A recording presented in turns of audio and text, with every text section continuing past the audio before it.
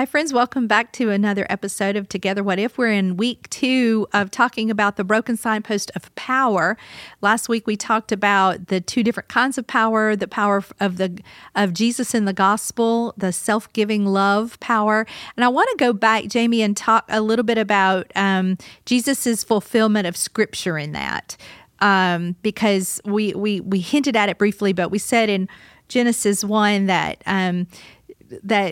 there seems to be this idea that humans as image bearers of God would have dominion over the earth. And now that feels so bad because we haven't done a very great job at it, and global warming and the pollution and all the abuses of creation.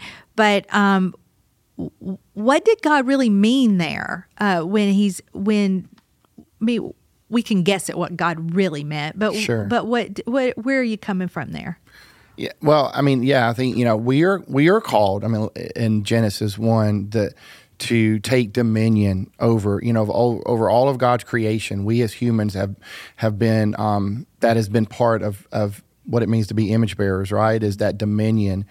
So I think the purpose of that is originally the purpose of that was to usher in God's shalom, God's wholeness and God's peace, God's way, on earth and in the garden. And of course, once that sin entered into that reality, that dominion was part of the fall, part of the Right. brokenness. So it would be like creation would be ordered, not chaotic, fruitful, not barren, and glorifying to God rather than shameful, using some words that N.T. Wright used. And so Jesus comes as the fulfillment of that. But before he does, we have this whole Old Testament story of ruling and abuse of power and course correction and God. And so can you talk a little bit about that?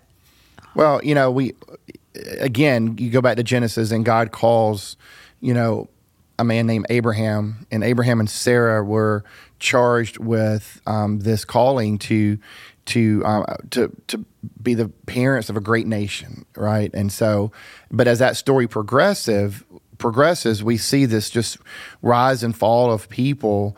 And one of the fascinating things is that once they get into the promised land, eventually Moses is tasked with giving them. Moses carries that role of ruler, or one who's been entrusted with power, and also as the one who is the prophet. So so there's a tension that comes with his leadership that I think is fascinating. But that by the time you get to across the River Jordan, the people get established and they move away from being. We saw that in Samuel too. Samuel was entrusted with leadership, but he also had a prophetic nature about that leadership.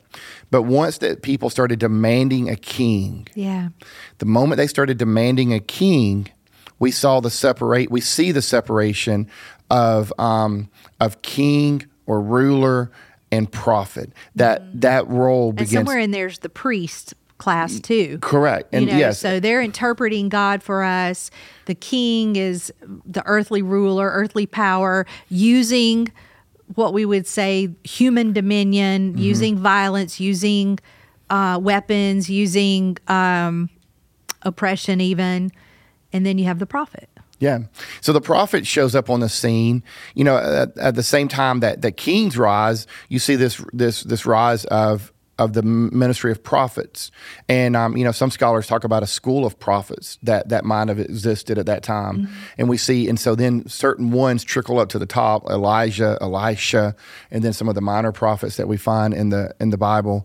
But they begin to speak truth to power. So basically what their purpose is to to make sure that power doesn't get out of hand. At least that was the goal. It doesn't necessarily happen, because anytime somebody speaks to us, I mean, even personally, right? I mean, Yeah. in our last episode, you was talking about you and Mark, had an evening where y'all were, and you acknowledged that power might have got out of hand a little bit. Yeah. And so, but the moment, even in a personal relationship, that someone speaks truth to our power that we've got out of hand, we get defensive. We don't like it. No. And if that happens on a corporate level, then we try to stifle that voice. Yes, and it's usually, or in these situations, if you read the prophets, the voice is for the voiceless. Yes. I think of like climate change and environmental prophets right now. They're not very popular because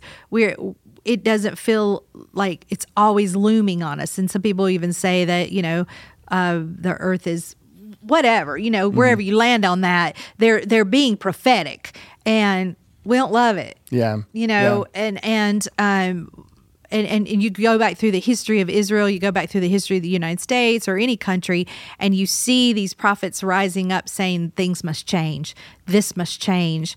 And people, stop, be quiet. Mm-hmm. No one wants to hear it really, because it's threatening to power, our own agency and being able to do what we want to do. Sure. And so what does godly power look like? I mean, come on, what does it look like? Well, let me continue that story too. I think is important is, so when Jesus shows up on the scene, what we see in Jesus as the messianic promise of the one who will usher in God's kingdom here on earth as it is in heaven.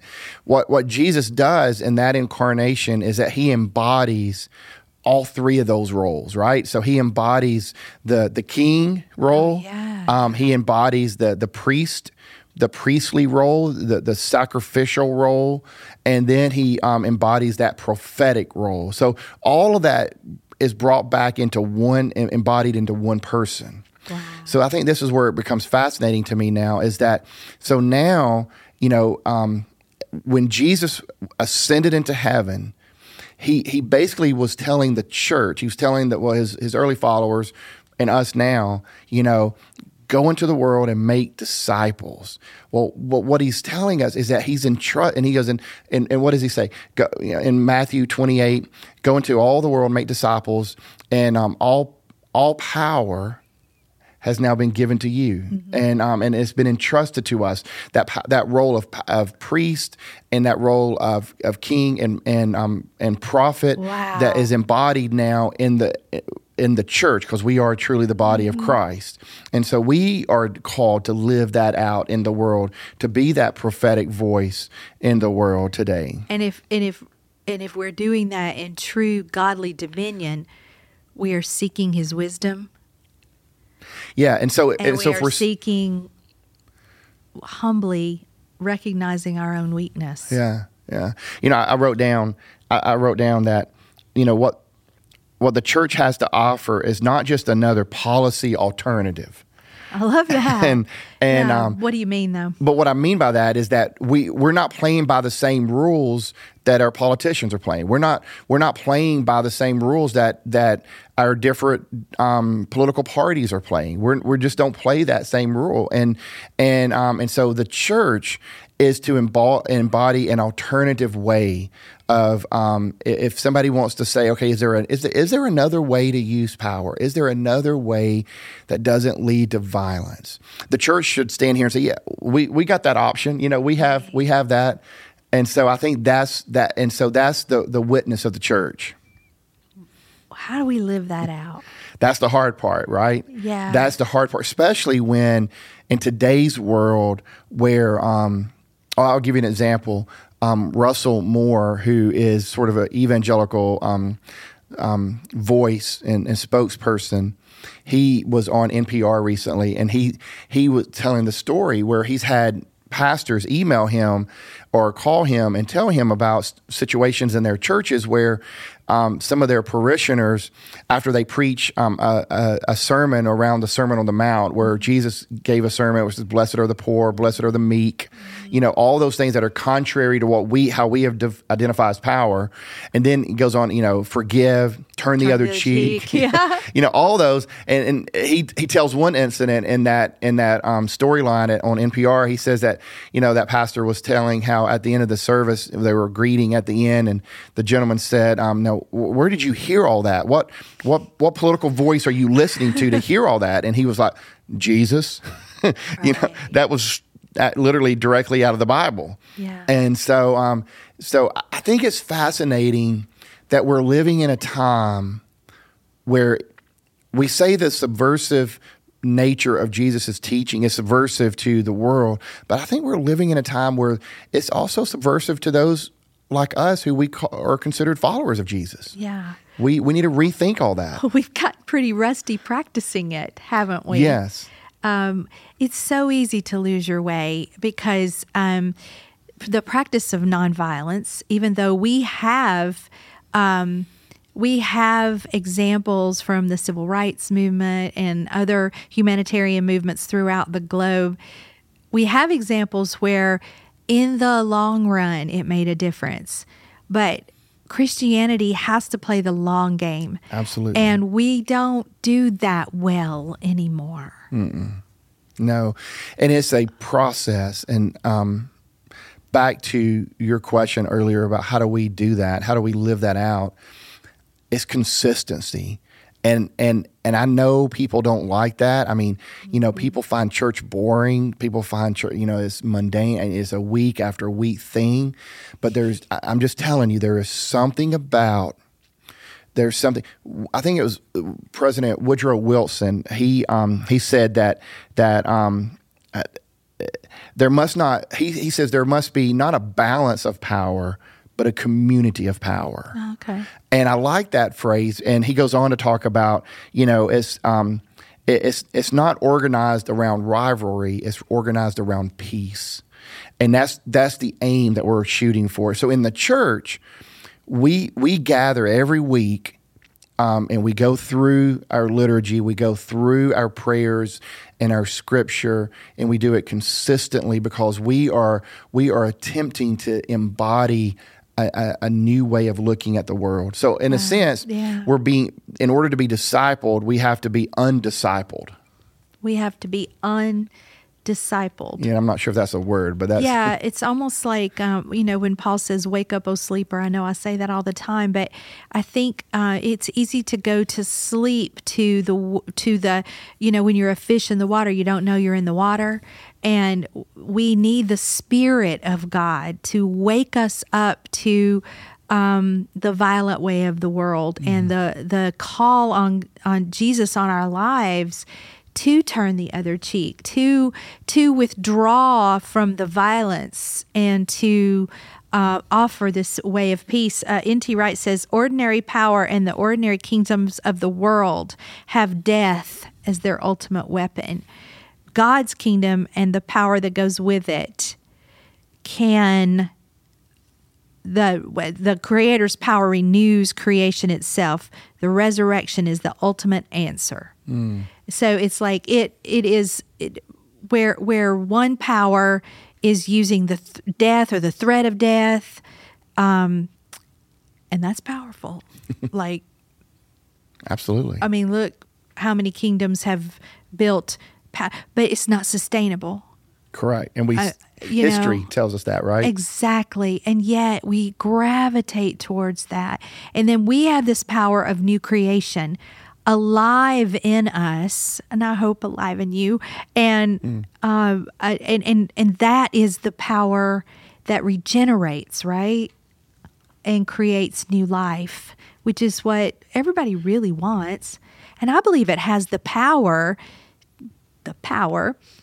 to heal things that are broken. So if someone's listening to this today and they feel like they're powerless and they're broken, I truly believe the gospel story and the way of Christ can regenerate if we let it. We have to lay down our power. It's this crazy, isn't it? It's just so crazy that power comes in surrender. It does. And, but that is the hope of new creation. That is the anticipation that once I do that, that God will create within me something new, and we can get excited about that. I mean, we can. And with that, we can exercise our humble, wise dominion of surrendering our power to God and then joining others who are working in creating God's kingdom here on earth as it is in heaven. Yeah. So what we're asking and what we're challenging ourselves with is actually to embody that very prayer, the Lord's Prayer, thy kingdom come on earth. And so when we say that, it's not just that we're, wishful thinking. We really want to embody that in ourselves. So we're going to be little mustard seeds. Exactly. Yeah. Thanks, Jamie. Thank you. We're glad you joined us today for our second part of talking about power. And if you thought this content was helpful, we just really encourage you to comment and to like and to share and to join us next week where we're going to talk about love. Have a great week. Hold me now with the hands that created the heavens. Find me now when your grace runs as deep as your scars. You pulled me from the clay. You set me on the rock.